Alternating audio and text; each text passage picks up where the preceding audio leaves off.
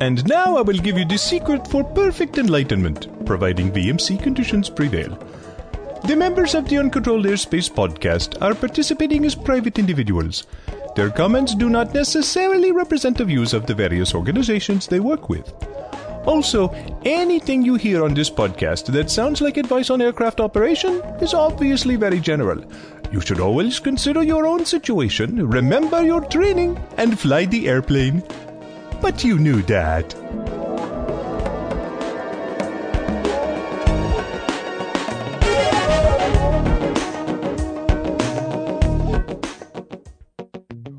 This is an ugly, ugly story. Yes, it is. It reminds me that there was an old joke, aviation joke, years ago that guy landed in a sewage pond. Yeah. History did not record his first words. Yeah. And this is a family podcast, so we can't record it either. And we can't reproduce them. So, but these poor guys. I'm going to butcher the pronunciation of their names. Yeah, I know it's rough. Amandeep Singh. And he was the pilot. And Hashdeep Multani. How's that? Thank you. That's good. Thank That's you. good. That's very good. Yeah, Hashdeep Multani was the passenger. They crashed about 10:44 a.m. according to this newspaper Saturday morning in the San Diego area. Witnesses said the plane flew low over the airport and clipped a power pole.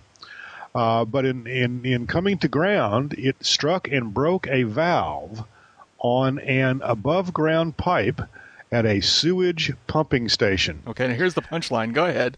Yeah. A 30-foot geyser of sewage rained down on rescuers as they freed the pilot whose leg was pinned inside the airplane. Ew. Ew. There's a polite word for what came out of that pipe from the industry called effluent. Effluent. That's one of the things I like about this. I think that would make me affluent in a lot of language. Yeah. Yeah. This story is very creative. They came up with many different euphemisms for, what Dave put, or I think whoever put as the headline in our little story list that we can't use in the podcast. But 10 firefighters, 4 police officers, and 1 public works official had to be decontaminated at the scene, according to this. They had to strip down to their shorts and be hosed down near the crash site. The uniforms and protective gear were disposed of by county health officials. No one said anything about, the pilots, how they were, the people on board, how they were decontaminated. But I think clearly they were just in deep doo, no doubt about it. Deep doo. This is one Skyhawk that I don't know that they're going to part out. Well, it reminds me of the story from the guy that worked in the airline business. Oh, and, yeah. His just social life was lousy. And, he'd go into a bar and people would move away from him at the bar and he'd sit down in a booth with friends and friends would all make excuses and leave. Nobody would give him a clue what the problem was. So he made an appointment with the family doctor, went in the family doctor, and the doctor said, "Man, what do you do for a living?" And he goes, "Oh, I'm the guy that runs up to the airliner and puts the hose fitting in there to drain the lavatory holding tanks." And the doctor said, "Yeah, what's that like?" And he goes, "Well, when you're putting it on and getting started and then taking it off, a little bit runs down your arms." And he said, "I really scrub hard, but I'm beginning to think that there's got to be a way around this, Doc. What do you suggest? Have you ever thought about changing jobs?" And the guy said, "What? And give up aviation?" Yes, indeedy. I have a similar version of that story that involves the theater world or show business world and the guy at the end of the parade collecting the elephant effluent. Give up show business? What, and give up show business? Well, speaking of show business, welcome, folks, to episode 119 of Uncontrolled Airspace, the General Aviation Podcast. We're recording this episode on Tuesday evening, January 27th. I wrote 17th, but it's 27th, 2009. I'm just getting confused about the dates. It seems like we're doing this podcast like 3 and 4 times a week. I don't quite understand how it is we record every 4 days, but we do one episode a week. This is confusing to me.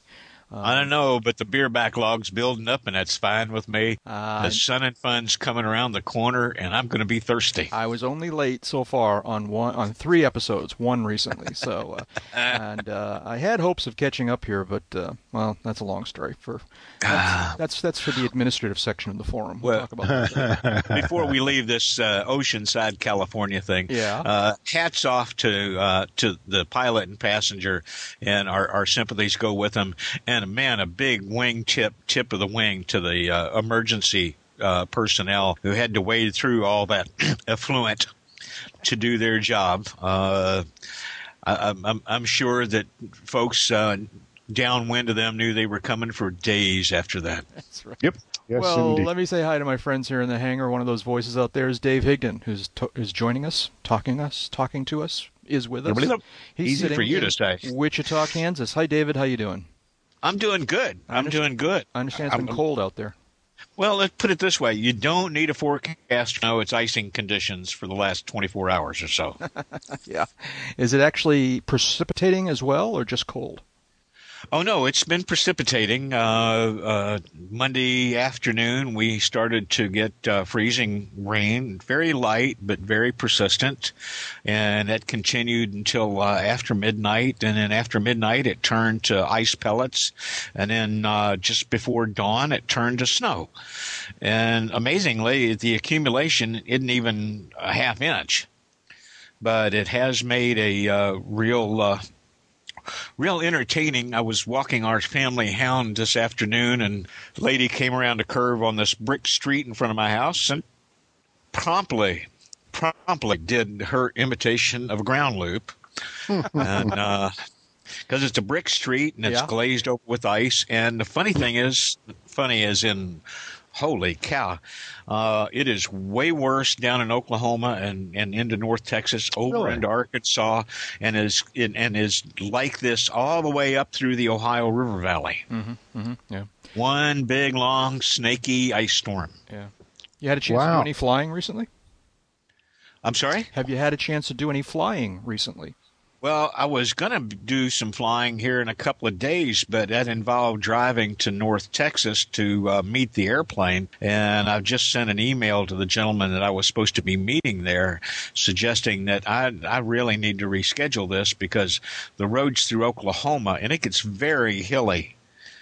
Driving particularly south of Oklahoma City, checking with the Oklahoma DOT and their highway department, they suggested to me that I should wait at least until Friday. What were you going to fly? Can you tell us? Well, it's a little airplane that comes out of the ultralight movement that I first flew back about 27 years ago, and I should probably just leave it at that for now. Hey, and that other voice out there tonight is Jeb Burnside talking to us from Sarasota, Florida. Is it warmed up there yet? Where it's not cold at all here. Yeah, it was 70, 75 today. Okay. All right. Which I'll take any day of the week. Yeah. But ourselves. We were supposed to be down there now, but you're right. We had a little cold snap early last week. It's been progressively warmer each day. Had a delightful weekend. And we're really sorry about all you folks out in the Midwest. Yeah, I bet you are. Kind of, sort of. But I actually don't mind it all that much if there's nothing pressing on my travel agenda. Right, yeah. Right. And it's been cold enough the last 24 hours. I mean, we haven't seen 20 since Saturday. And I got an Arctic-capable snowmobile suit that I've been using to get out in the weather. And it's amazing how tolerable it is when you tuck yourself into that and then just go blasting off, walking around the woods. So, How about you, Jeb? You do any flying? Went up around the patch a little bit. Today's Sunday evening. Took one of the neighbors here. He just wanted to go for a ride in the airplane, and I wanted to kind of check out the surroundings. This was, right around dusk kind of thing. Right. You're still trying to get sort of comfortable with your slightly shorter than average runway. Yeah, and it's not, we were fairly heavy coming out. He's a large gentleman and had the girlfriend in the back seat also. So, but we came right out. That's a good test. and it came right out and had no issues. So I made one of my better landings coming back in, and so far so good. Sounds good. Yeah. Have you met any of your airplane neighbors there? Anything particularly cool that's come out of a hangar since you've arrived? Well, I mentioned in one episode, I mentioned the BT-13 Vultee vibrator. You did, yeah. There's a gentleman down the way. He was actually kind of in the pattern with us Sunday night. I believe he was flying a Commonwealth, which is a late 40s design. There's I don't know if I mentioned or not. There's a 450 Stearman somewhere on the airport. Saw it the other day. There's another Bonanza, at least one other Bonanza, debonair. This was it's either a 36 or a 33. I didn't get a good look at it. When it goes over your head at 100 knots, it's kind of hard to get a good look at it.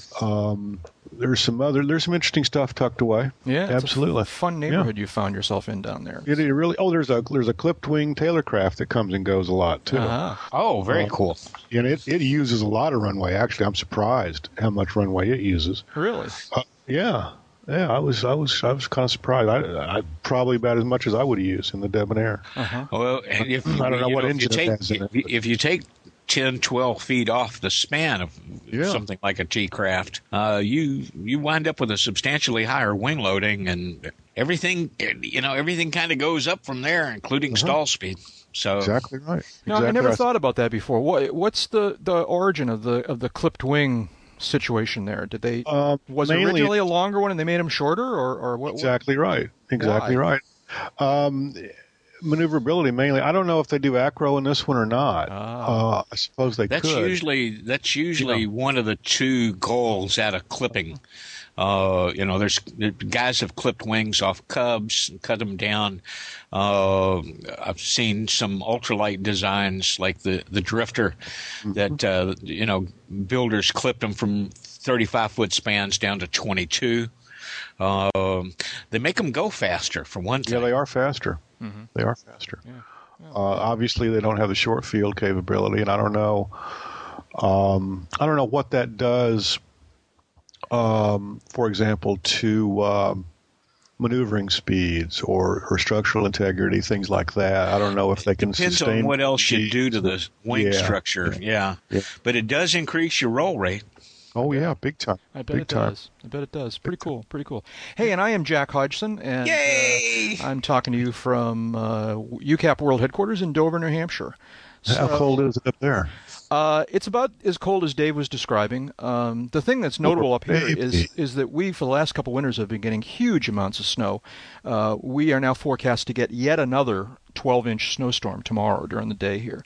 And it just seems like every other week or even every week we get snow, and usually in not simply a couple inches. We've gotten many 12-inch snowstorms here this winter already.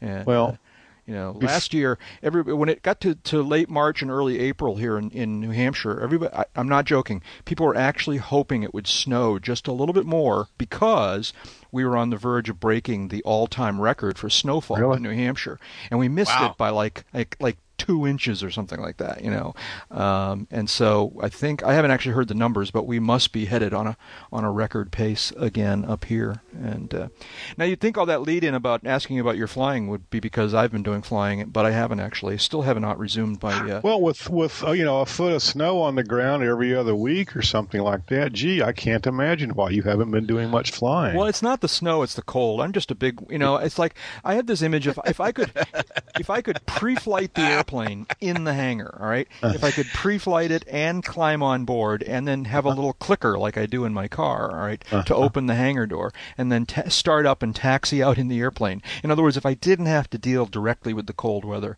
it would be a big difference. But the idea of going out and crawling around on an airplane, not only on a cold day, but probably a windy ramp, and just kind of doesn't appeal. So.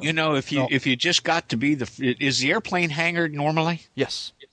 Okay, be the first one to get there. do the pre-flight, button up, and then ask the guy to come open the door and tow you out when you're ready. That's been done for me here. Here and in other parts of the country many times. I was thinking about that, and I was trying to decide if there were any, how concerned should you be about something that might happen to the airplane while it's being towed out? The biggest concern you would have is whether to tip the guy a 10 or a 20. Yeah, exactly. Okay. Well, I'll consider that because it's often... I mean, if you want to be really conservative, make sure that the keys are laying on the glare shield. Right. That way nothing, there's no conceivable way the starter's going to get bumped and you maybe, whack a prop against a tow bar. But, man, we had to get Air Comanche tucked into a hangar over at Spirit of St. Louis some years ago because it collected about 3/4 of an inch of ice in a overnight storm and then freezing fog the next morning. And it was just early enough in fall that they didn't have de-icing fluid on the airport yet, but they did have heated hangar space. So they shoved us into a heated hangar, and we went and grabbed a bite and came back a couple hours later, made sure that all the water was out of everywhere, waited a little longer so that, the engine oil wasn't, thick like molasses coming out of a sap maple tree in New England.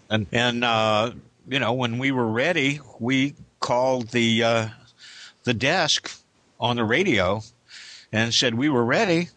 And, the guy pushed a button, the electric doors opened the hangar, tug pulled up, threw the tow bar on us, towed us out onto the ramp, unhooked us, put the key in the ignition, lit the fire, and off we went.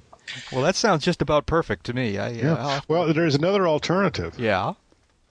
Get your butt on a air train and get down here, and you won't need to move someplace where it's civilized. I know. No. But listen, the fact of the matter is, I am the exception here. All right, because there are certainly those people who love flying in the winter and in the snow.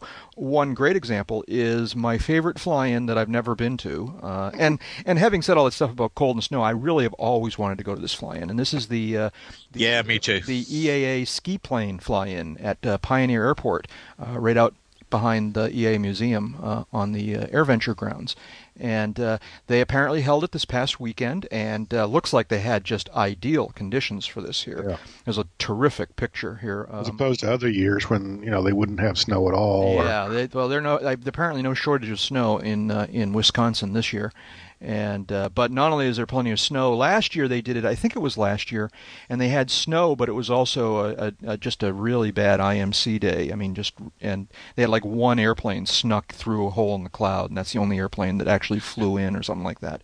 Well, they make a party of it even if they don't get to fly the ski planes, right? Because this year, as in years past, they also use the ski plane fly-in day as the excuse to celebrate EAA's founding. And this year was no exception. 56th anniversary of the first meeting of the Experimental Aircraft Association, which was January 26th in 1953. And Audrey Poberezny, Tom Poberezny's mom and Paul's lovely wife, they have a big chili feed, chili and chicken soup and all that for all the people that show up, and birthday cake because it's also right around Audrey's birthday. So, it's something to attend even if they don't get to do the ski flying. Have you looked at these pictures? Chili goes over well. These pictures are awesome. There's just a whole bunch of pictures from the fly-in.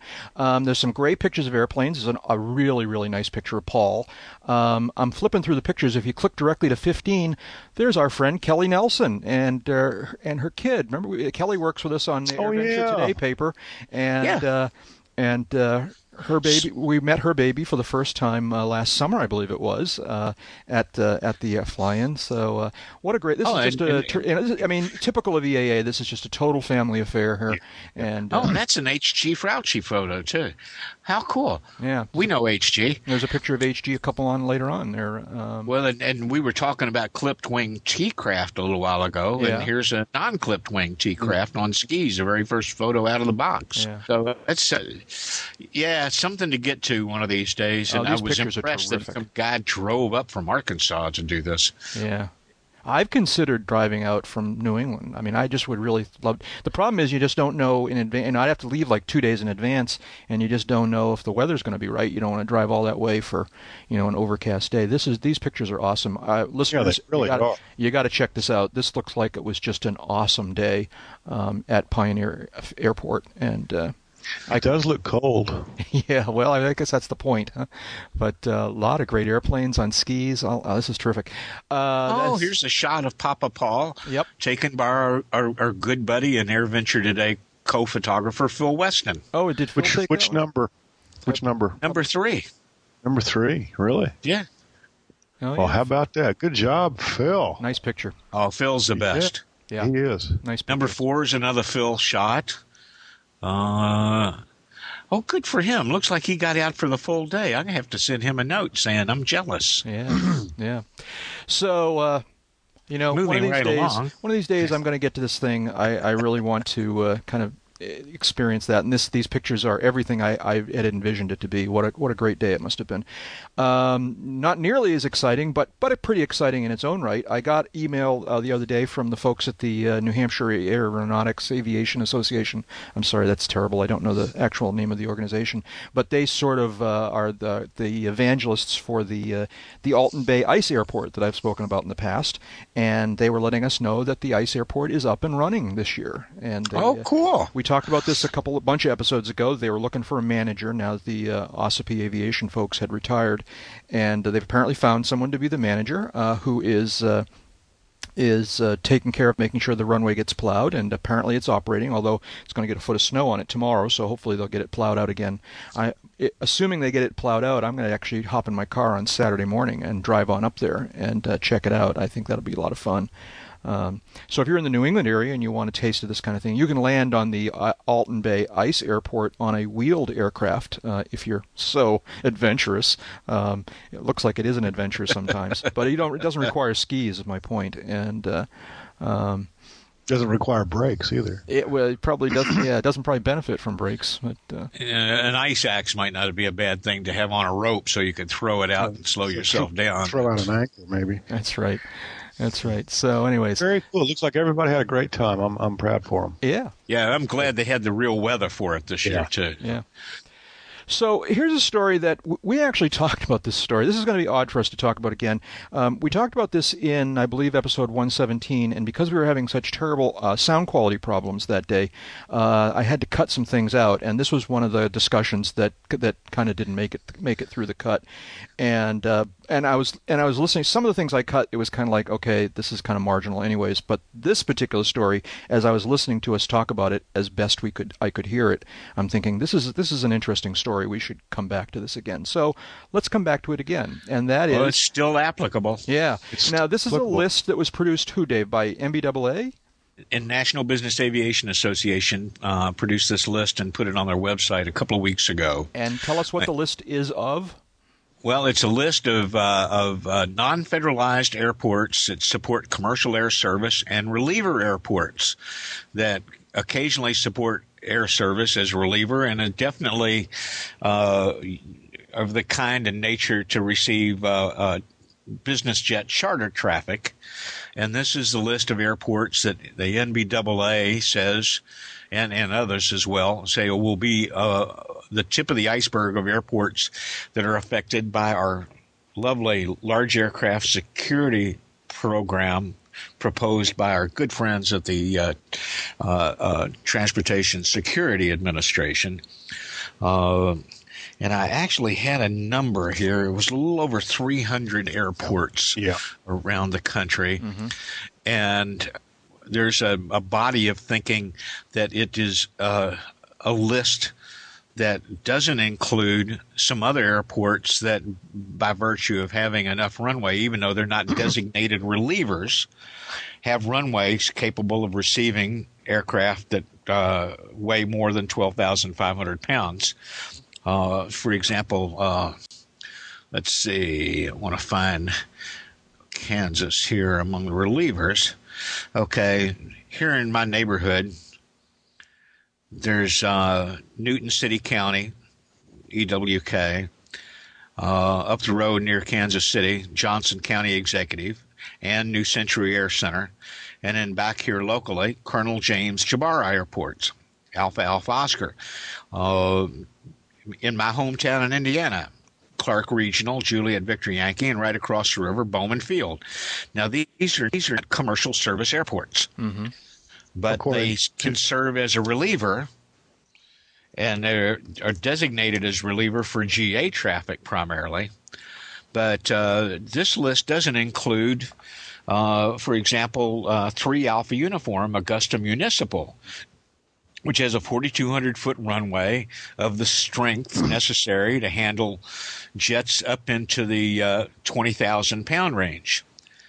So now let me see if I understand this. This is significant because many people might think that because they just fly a 172, they're not going to be affected by the large aircraft security program. But the fact of the matter is that because if you fly your 172 in or out of one of these airports, you will by default, by de facto, be affected by LASP because there will be broad-based controls put on place in these airports. Am I right? Because the airport will be affected by LSAP to the point of having to create a security program, and these airports have already had to create a security program, but they're going to have to create special areas that can be isolated from the 12,500-pound traffic, where passengers can be sequestered and their luggage can be protected from the rest of the potential ne'er-do-wells that hang out at GA airports. And inspected, not and inspected. Yeah, I'm not done with this yet, baby. Okay. It's going to affect the physical plan. It's going to affect the physical movement. It's going to affect the practices there. For example, at Jabara, Jeffersonville, Indiana, Bowman Field, Augusta, Kansas, you can literally check at the gate and pull your airplane out there, or pull your car out there to load or unload your airplane. You don't have to have a personal escort or a special badge to walk around on the ramp to go to and from your airplane. That will change at these affected airports if the LASP, as proposed, becomes reality. Now, we're really hopeful that as proposed is going to wind up being a non-starter. We've had a change in administration. The administration's already gone on notice as being interested in looking at regulations proposed and not yet fully enacted and past the proposal point. The executive order that President Obama signed shortly after coming into office a little over a week ago did not put a stop to the NPRM for the large aircraft security program. But when the end of the comment period comes, there is a tremendous amount of vetting that has to occur, and there's going to be some different people in charge at the top. There's going to be different people in charge at the Office of Management and Budget, which is, a lot of you may not realize, is really who finally decides which of these things becomes reality and which don't. Yeah, so there's some optimism here. And the most recent meeting out in California, the public meeting, even the head of security for Los Angeles airports, Los Angeles airports head cop, said that this was a bad idea, that it does not solve a problem, that it kills the patient with the medicine. The soon-to-be former head law enforcement official for Los Angeles airports. No, Dave's 110% spot on. And I guess, well, this time. Some of the things that tenants at these airports and other airports, because they're have runways long enough, or they have aircraft based there that meet this large aircraft definition, and in this case, the TSA for once did pull did look at FAA regs, and they just pulled the large aircraft definition, which is in excess of 12,500 pounds maximum gross takeoff weight. So if you've got a later model Citation, just about any Learjet, any of the newer ones anyway. King Air 200, King Air 350. King Air 200 does not meet the definition, but the 300 and 350 do. King Air 200 is 12.5 exactly. We're talking about in excess of 12.5. But there's some STCs for that airplane that raise the gross weight. Yeah, there are. I'm not going to tell the TSA that. But I mean, punchline in all this is the kind of things that you'll be looking for are areas on the ramp where you cannot taxi. We saw that down at Punta Gorda, Florida last year, where all of a sudden Punta Gorda, which was a sleepy little facility that did not have scheduled service, some airline decided that it was going to try to circumvent Sarasota and Fort Myers and some other destinations here in Southwest Florida and started doing scheduled service into Punta Gorda. Well, they've had to paint this huge yellow square on the ramp and, of course, didn't really communicate any of this to the local pilots, and they go smoking through there and just taxiing, and they get violated or they get a talking to. You'll have to get, for example, in some airports, to access some areas, if not the entire airport, you'll have to get fingerprinted and get an ID, a photo ID, or be escorted by someone who works at the airport to access your airplane. And don't think for a minute that the expense of getting photographed and fingerprinted and having a card and all this kind of thing is something that your tax dollars will cover. It will come out of your pocket. Oh, in fact, the TSA's own estimate of this, the cost of this program, which a lot of people think is woefully low, is $200 million, 85% of which they say will be borne directly by the airports and the general aviation operators affected. What they don't say is that that's probably a one-time cost and does not consider all the recurring costs that people will have, the people will incur. So, and again, this list of airports is a reasonable list. It's one that the NBAA and others can accurately point to as these airports will be affected because of their proximity, because of the aircraft based there, for whatever other reasons. Well, these are actually federal designations, the non-federalized airports supporting commercials and relievers. And there are a lot of airports out there that will be affected that don't have these designations. So keep going. I was just going to say that. I'm sorry. It's okay. What a team you guys are. Yeah. The punchline is that everybody will be affected by this. Everybody in the aviation community will be affected by this, and it doesn't serve any good purpose. Yeah. It's more security theater. It's more voodoo security. It's more feather bedding by the TSA. It's mission creep institutionalized.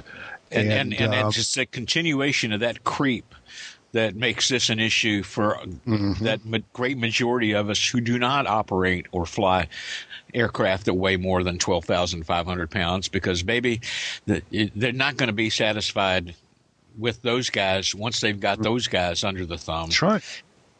Yeah. Now, David, you confirmed that we talked about this last week a little bit, and I was confused, at least. I think you guys weren't so much. But you did, in fact, confirm that President Obama's order to review a whole bunch of pending programs does not apply to the LASP? Well, because of the wording of it and because of the status of the proposal, no, it does not affect this. So, if this was between the NPRM stage and final issue stage, it would. Right. So my point here is that we shouldn't think that that's going to slow this down. It may well be slowing down of its own nature, but it's not slowing down for that reason. And if one of your airports is on this list, or if you just are of the same mind as us, you ought to maybe drop a line to your representatives in Washington. Yeah, that's exactly. I'm sorry, go ahead. Oh, I was just going to say, Jack's exactly right. The Obama executive order to suspend implementation of new regulations does not apply to this, because it had not been made a final rule with a goes into effect on such and such a date kind of a publication. Instead, this is a proposal, and there's a lot to be done to it at the agency level, and as Dave correctly pointed out, at OMB and whatnot, before it gets to the point of being a final rule. We don't want to see it get that far, or at least not in its current form. Personally, I don't want to see it get any further than it already has. I don't know that this is salvageable in its current form. It's There's unnecessary. a great body of opinion that says it's not. Yeah, there's very few ways I can envision to salvage this thing. It is identical. The analogy here is a motorhome, a privately operated motorhome, a privately operated cabin cruiser. It would have to be inspected, the people on it searched before they could board. Those are the analogies. We're just talking about aviation here, but it's that kind of an intrusion on civil liberties, and I just don't think it's appropriate. Yeah. Okay. Let's move along here. Gladly. Off-field landing of the week. We've got a. Didn't we talk about that? Okay. No, this is a different one. No, this is one where people weren't, up to their armpits in effluent. Yeah, I'm not. Well, I don't know. Maybe that first one may qualify as an off-field landing of the week, but this one definitely does. This is from aeronews.net. Story. I'll read the first couple paragraphs here. It wasn't the prettiest shot ever seen at Prestonwood Country Club golf course, but for pilot Lance Sparks, it was definitely up to par. Now, as an aside, let me say, what a great pilot name, all right? Lance Sparks. Lance Sparks, yeah. Television channel KTXA11 reports that Sparks was flying his Cessna 172E Thursday from Paris, Texas, to the Dallas Air Park. This is a great line. You can still fly a plane without an engine, just not very far. So he developed engine problems and was looking for places to set it down. And the story goes on to say that with his options quickly running out, Sparks set up for a steep approach onto a fairway at Prestonwood, an exclusive country club that lies right on the extended center line of runway 16 at the air park, and set it down there. Now, is this the one we saw some pictures in another story of an aircraft that landed on a golf course and ended up in one of the sand traps? Is that this one? This is kind of a repeat occurrence, and it will happen again. Golf courses have a habit of winding up hosting transient aircraft, if you will. Yeah. Including, I think we had an instance last year that we talked about where the guy landed on a golf course to drop off his son for a tournament or some kind of game, and it wasn't a forced landing. It was that was stupid pilot tricks. That was a stupid pilot tricks. But Mr. Sparks here, he gets our prize for this week's hole-in-one. Mm. And it was a ricochet shot because, according to this story, Sparks landed the aircraft on an unoccupied tee box on a par 3 hole. The plane bounced onto another nearby hole, but came to rest in a sand trap. So maybe he gets a mulligan on this. I don't know. Yeah, I couldn't argue with that. I could, but Lance Sparks, we're hats off to you, and we're glad that you walked away. That makes it a good landing in our book. Nice job. So will we start measuring the length of runways by their par? I like that. Yeah, I do like that. That'd be great. Yeah. I live on a par 3 runway in Florida. That's right. This is more like a par 4 for me, so I don't know. But I was talking to somebody the other day about they were telling me about they were explaining to me the importance of long runways. Yeah. And he said, Salina's got one of the longest runways in the country. It's over 12,000 feet. I went, yeah, I actually remember getting currency back there once. I did 3 takeoffs and 3 landings without ever getting beyond the ends of the runway. Yeah. Yeah, same thing. Mather, former Mather Air Force Base in California. I used to fly in and out of there in my 152s way back when, and it was just a real thrill. You'd reach pattern altitude before you reach the end of the runway. Yeah, I mean, Well, I think that the main runway at Salina is probably a par 6 runway. Hey, so David, you pointed us this story, but you didn't give us a link here. The headline you wrote is Garmin Systems shows how seriously it takes LSAs. What was that all about? Well, they introduced a new box that a lot of people treated as a spinoff from the 696. Actually, a pair of new boxes for the light sport market. When I looked at the press release and some of the information, I thought it was more like a spinoff from the G300 that Garmin has awarded exclusivity to Cessna for the foreseeable future. That's going to be the primary flight display and multifunction display that's standard in Cessna's Skycatcher 162 light sport aircraft. So, maybe I interpret it a little differently. Maybe coming right behind the 695 and the 696 is what made people jump on it. But it's another 300 series box, pair of them, that will, with the right accessories, provide full primary flight display, multifunction display, and weather data link display as a retrofit, you can't really retrofit in LSAs, but as another item available to the OEMs in the LSA market. Mm-hmm. Mm-hmm. And I'm sure that they'll be glad to sell it to you for the light experimental market as well. Absolutely. Yeah. It's unfortunate that we didn't get a chance to visit the Sebring LSA show last weekend or late last week. But I'm going to try and I'm going to give a call to our friend Dan Johnson and maybe get him into the hangar. Hopefully, let's try to get him next week. Early as next week, and let him give us a report on how the show went. By all reports I've heard, it went really well. That it was everything but the little incident on the last morning. Yeah, they had an unfortunate incident on the last day. But as far as the show goes, as far as a gathering of the LSA industry, apparently it was quite successful, especially considering how rocky the economy is these days. So we'll get DJ into the hangar sometime soon and let him report to us on all the things that we missed. So speaking of avionics here, this is news to me, Dave. You've called our attention to this one as well. Part of Washington is kind of thinking about doing bailouts left and right, and fortunately, at least one of them is proposed to help the aviation industry. And now bailout's not the right choice of word here. Yeah, okay, stimulus proposal. Excuse me. It's only a bailout if it's the auto industry.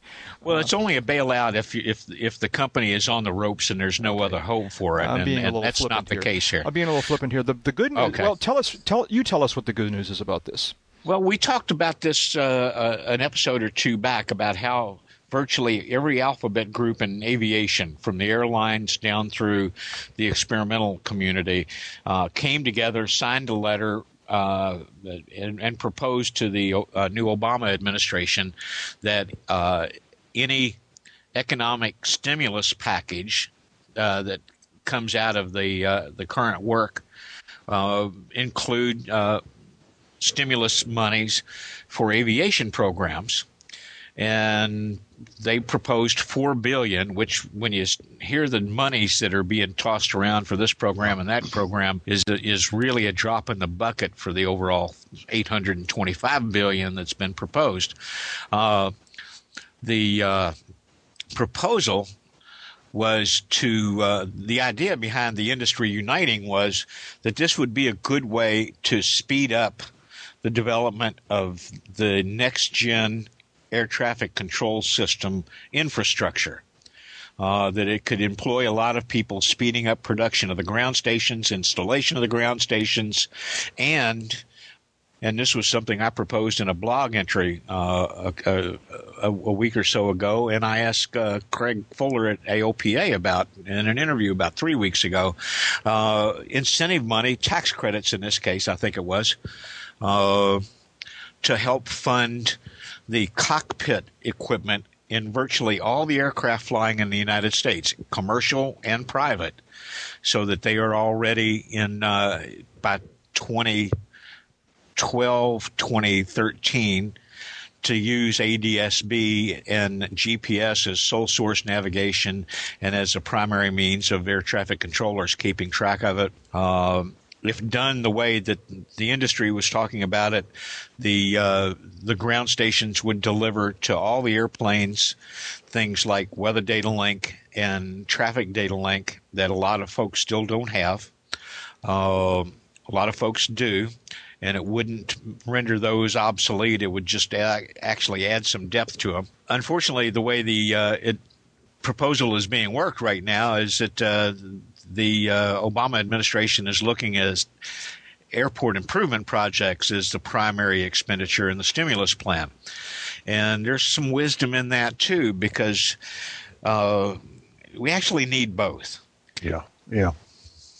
Now, this story is referring to $4 billion, and I seem to remember last week we talked about $3 billion. Has this number gone up, or is this a different number? No, this was what they originally proposed, and the Obama administration has put in $3 billion as their target for aviation stimulus, and they want to spend primarily on airport improvement projects that would create a lot of construction jobs for sure. And move up a lot of pending airport improvement projects.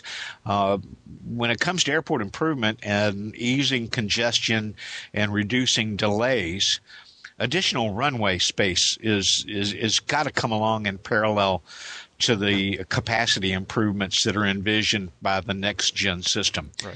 And if all you can do is cram more airplanes into the airspace funneling into LaGuardia, but you can't increase the runway acceptance rate at LaGuardia, then you're not going to get anywhere. Right. But as we've discovered, the big problem with adding runways is not the cost of building the runways. It's the political, Exactly. Well, it's a little of both. Part of the political resistance often comes from the local community's commitment to share in the expense of it. And there are folks in communities that don't want more runway space because they don't want more airplanes flying over their houses. Yeah. But there's proposals to build new airports outside of urban areas to siphon off some of the traffic that doesn't have to go through the hub airport. This has come before they were called wayports back in the 80s. Mm-hmm. There's construction projects coming along in Chicago. Dallas is not adding more runway space right now, but they're adding a perimeter taxiway system that will improve the flow of airliners in and out of there by eliminating the need for any airplane to cross any active runway. Mm-hmm. Now that can help capacity flow to a small extent as well. Mainly it helps safety. That's true. But on runway incursions. Yeah. So there's definitely always going to be the need for more pavement, and I'm going to be the last one to say that we should be not pushing pavement as part of the solution. But if they really want to see next gen move into the front seat for air traffic control, and they want it to be a functional system by 2020, as the FAA originally proposed, putting the stimulus package to work to complete the ground network, to complete the network that feeds the controller screens, and to equip all the aircraft out there would be an ideal way to start the transition. Mm-hmm. And that way we would have parallel systems in place for the time it took for them to learn how to take best advantage of next gen from a procedural point of view. Because ADS-B and the GPSs that go with it, bring a lot of benefits like like ILS level approach capability to airports that don't have an ILS. We've already seen about 1,500 of those approaches written in the last few years. And there's a lot of airports that still don't have any, and a lot of runway ends that still don't have any. Right. And the availability of the equipment is going to make more people more interested in using those. They'll start going to airports like Augusta instead of Jabara when they need to go to Augusta, because Augusta right now only has a VOR approach. Jabara has an ILS.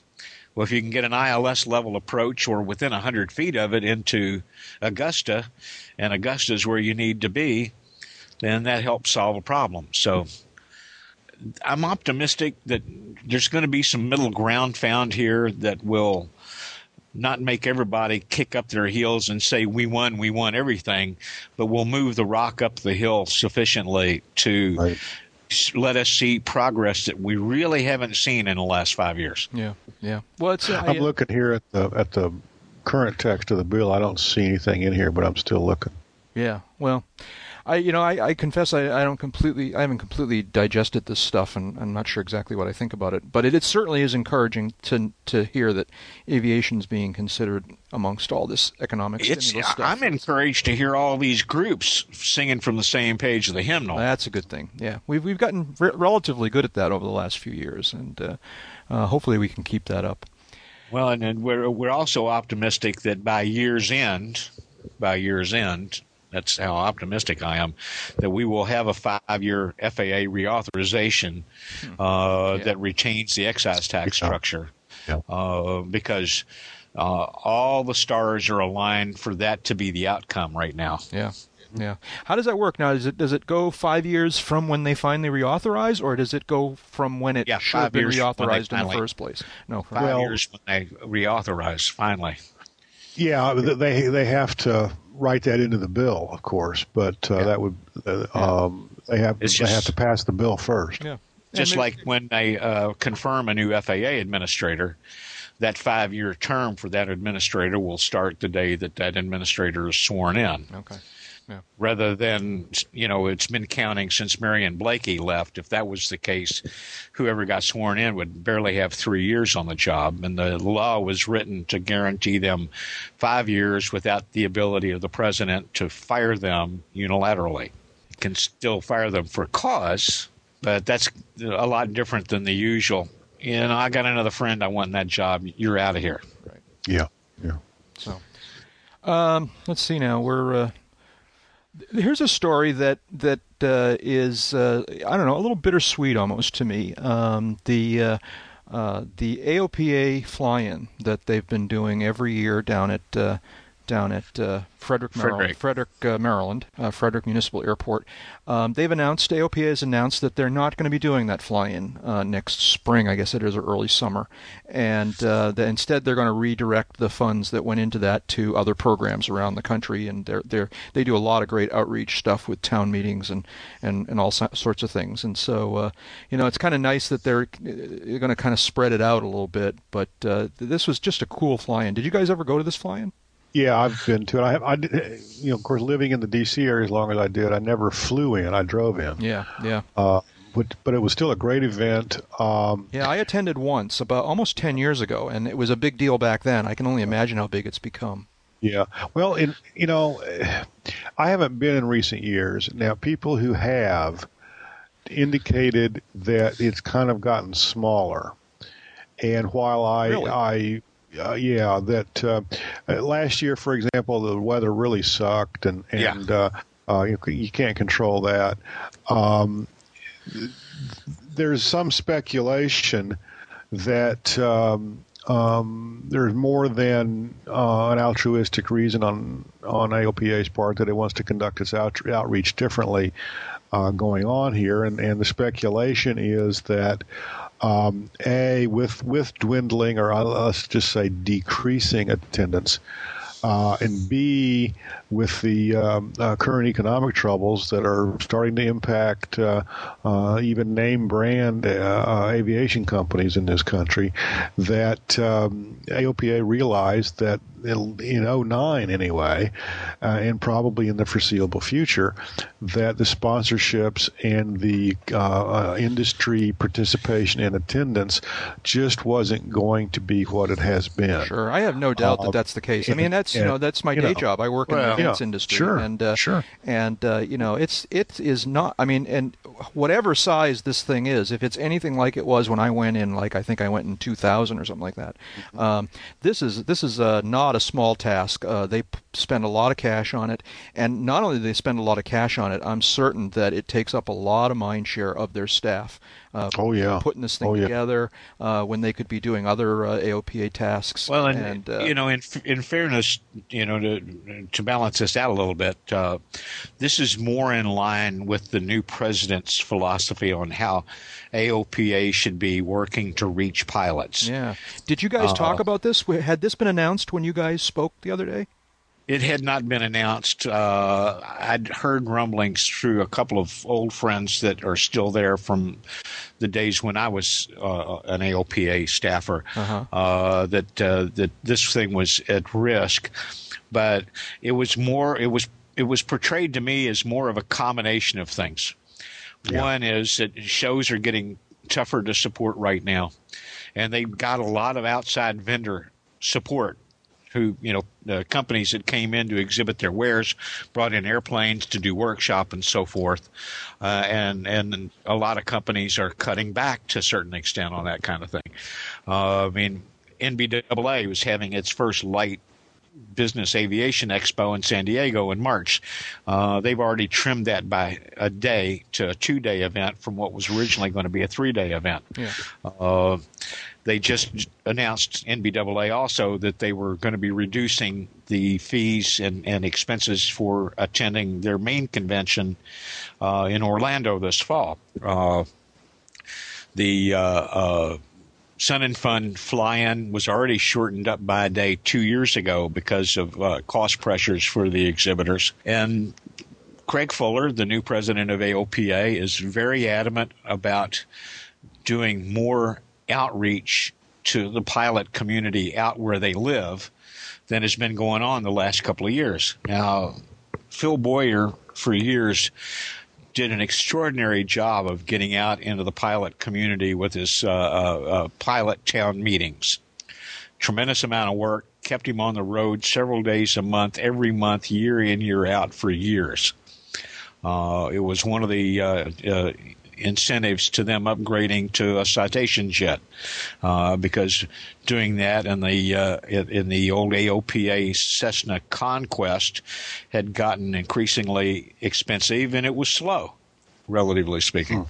And the new jet actually saved them time and money.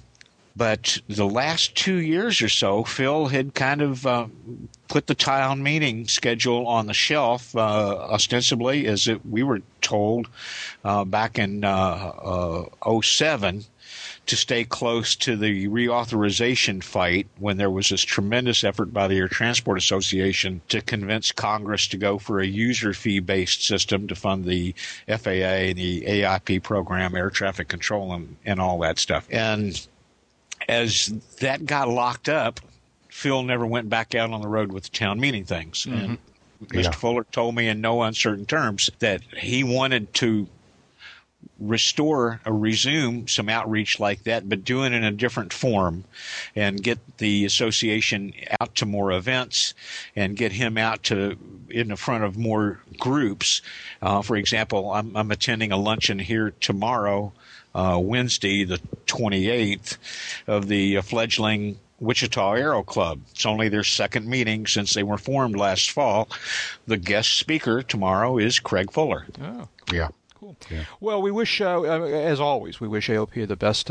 Big fans, and I understand. It's sad that they had to make this choice, but I understand, and I think it'll work out. I have to wonder whether or not AOPA might, maybe after skipping a year, do something back more to its grassroots roots, and just kind of announce a Saturday that they're going to set up a barbecue pit and let people fly in instead of doing a big expo with tents and whatever.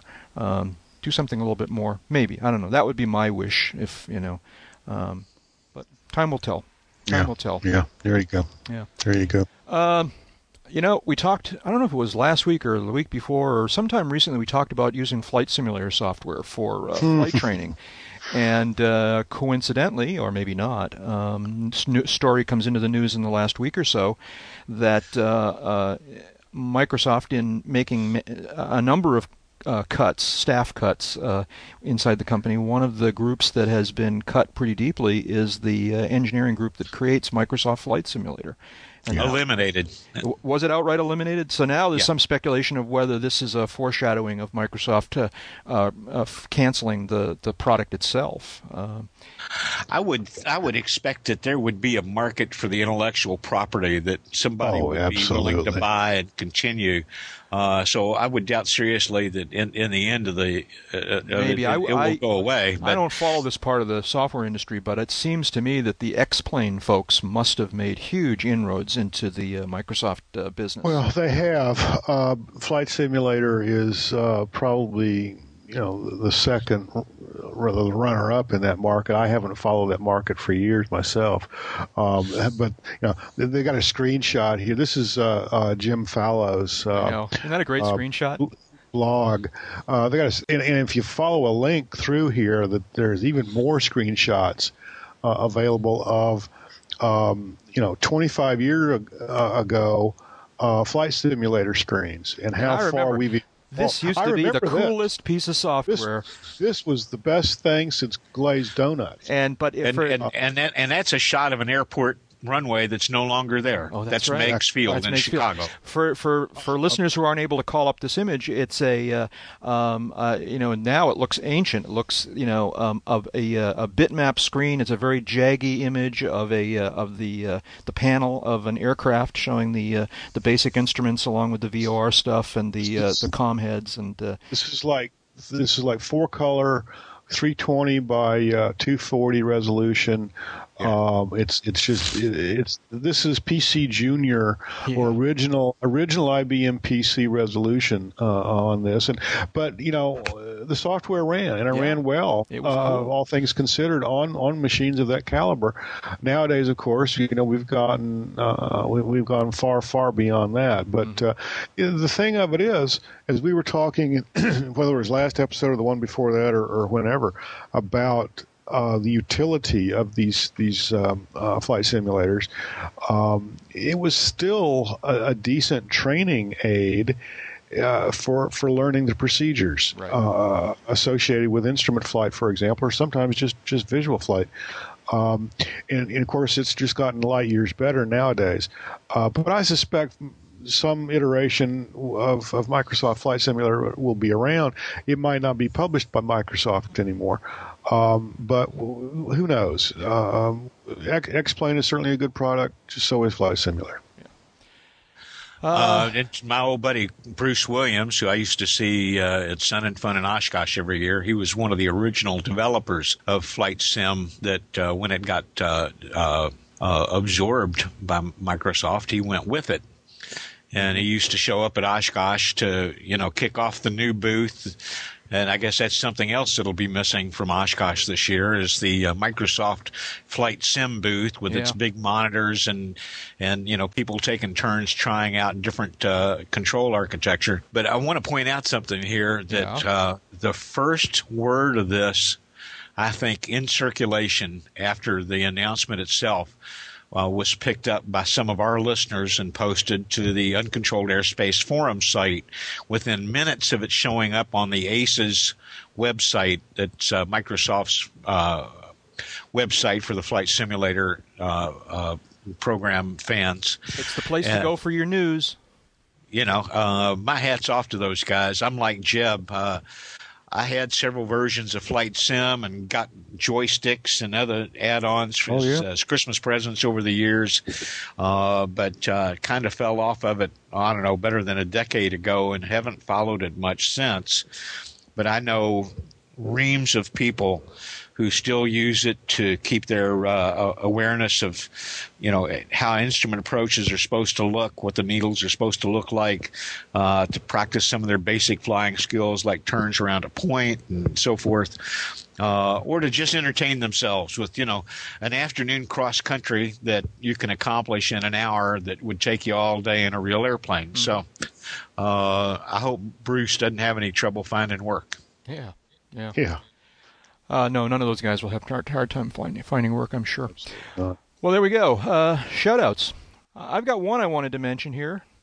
and that is that I talked about this a bunch of weeks ago, that Sanford Regional Airport, the Southern Maine Aviation FBO, was considering doing an IFR ground school, and that's all come together now. And the IFR, they decided to go with the 8-week program.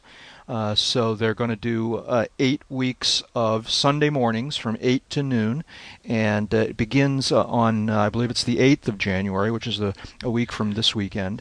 And I spoke to them today and put my name on the list. I'm going to outstanding. I'm going to start the IFR ground school. This is actually recovering. Very cool. Very cool. Ground that I covered once before. I think I mentioned this, that I took IFR ground school and actually took the test, probably.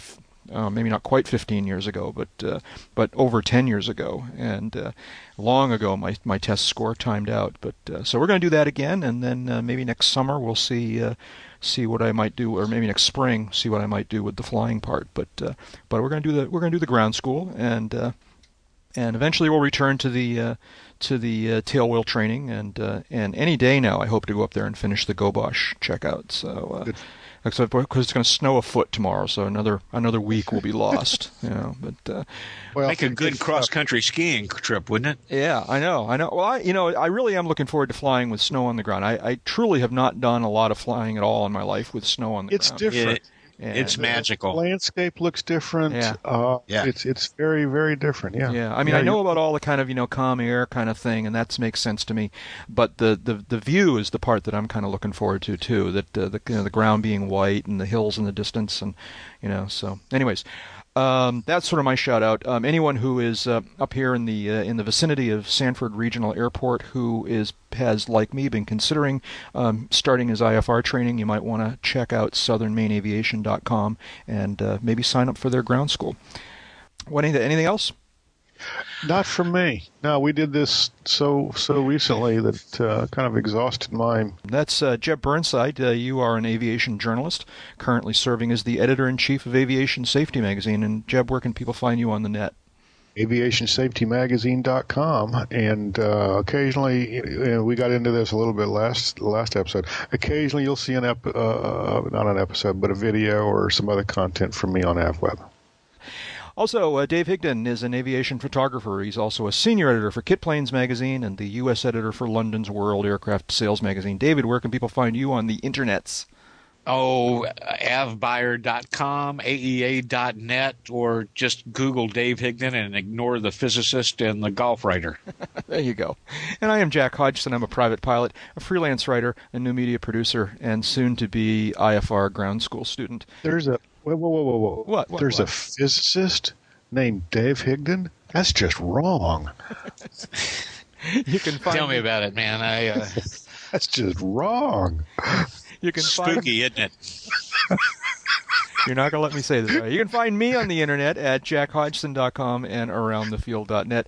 As always, a big thanks to Jeff Scoffrey Jet Ward for creating our show notes, and also to our many listeners, and particularly to Royce Earl and Mike Morgan for the show opening disclaimer clips. And don't forget that you can visit with us all at the Uncontrolled Airspace website. You can read the blog, you can view the forums, check out the wiki, the airport restaurants list, the aviation movies list, and more. All of that at uncontrolledairspace.com. Who wants to say it today? David, you? Jeb, you? David, go ahead. Well, we should all go flying because you live longer. Time spent flying's not subtracted from your lifespan. Get some air underneath you. Bye-bye. There you go. And that's enough talking for this week. Let's all go flying. TTFN.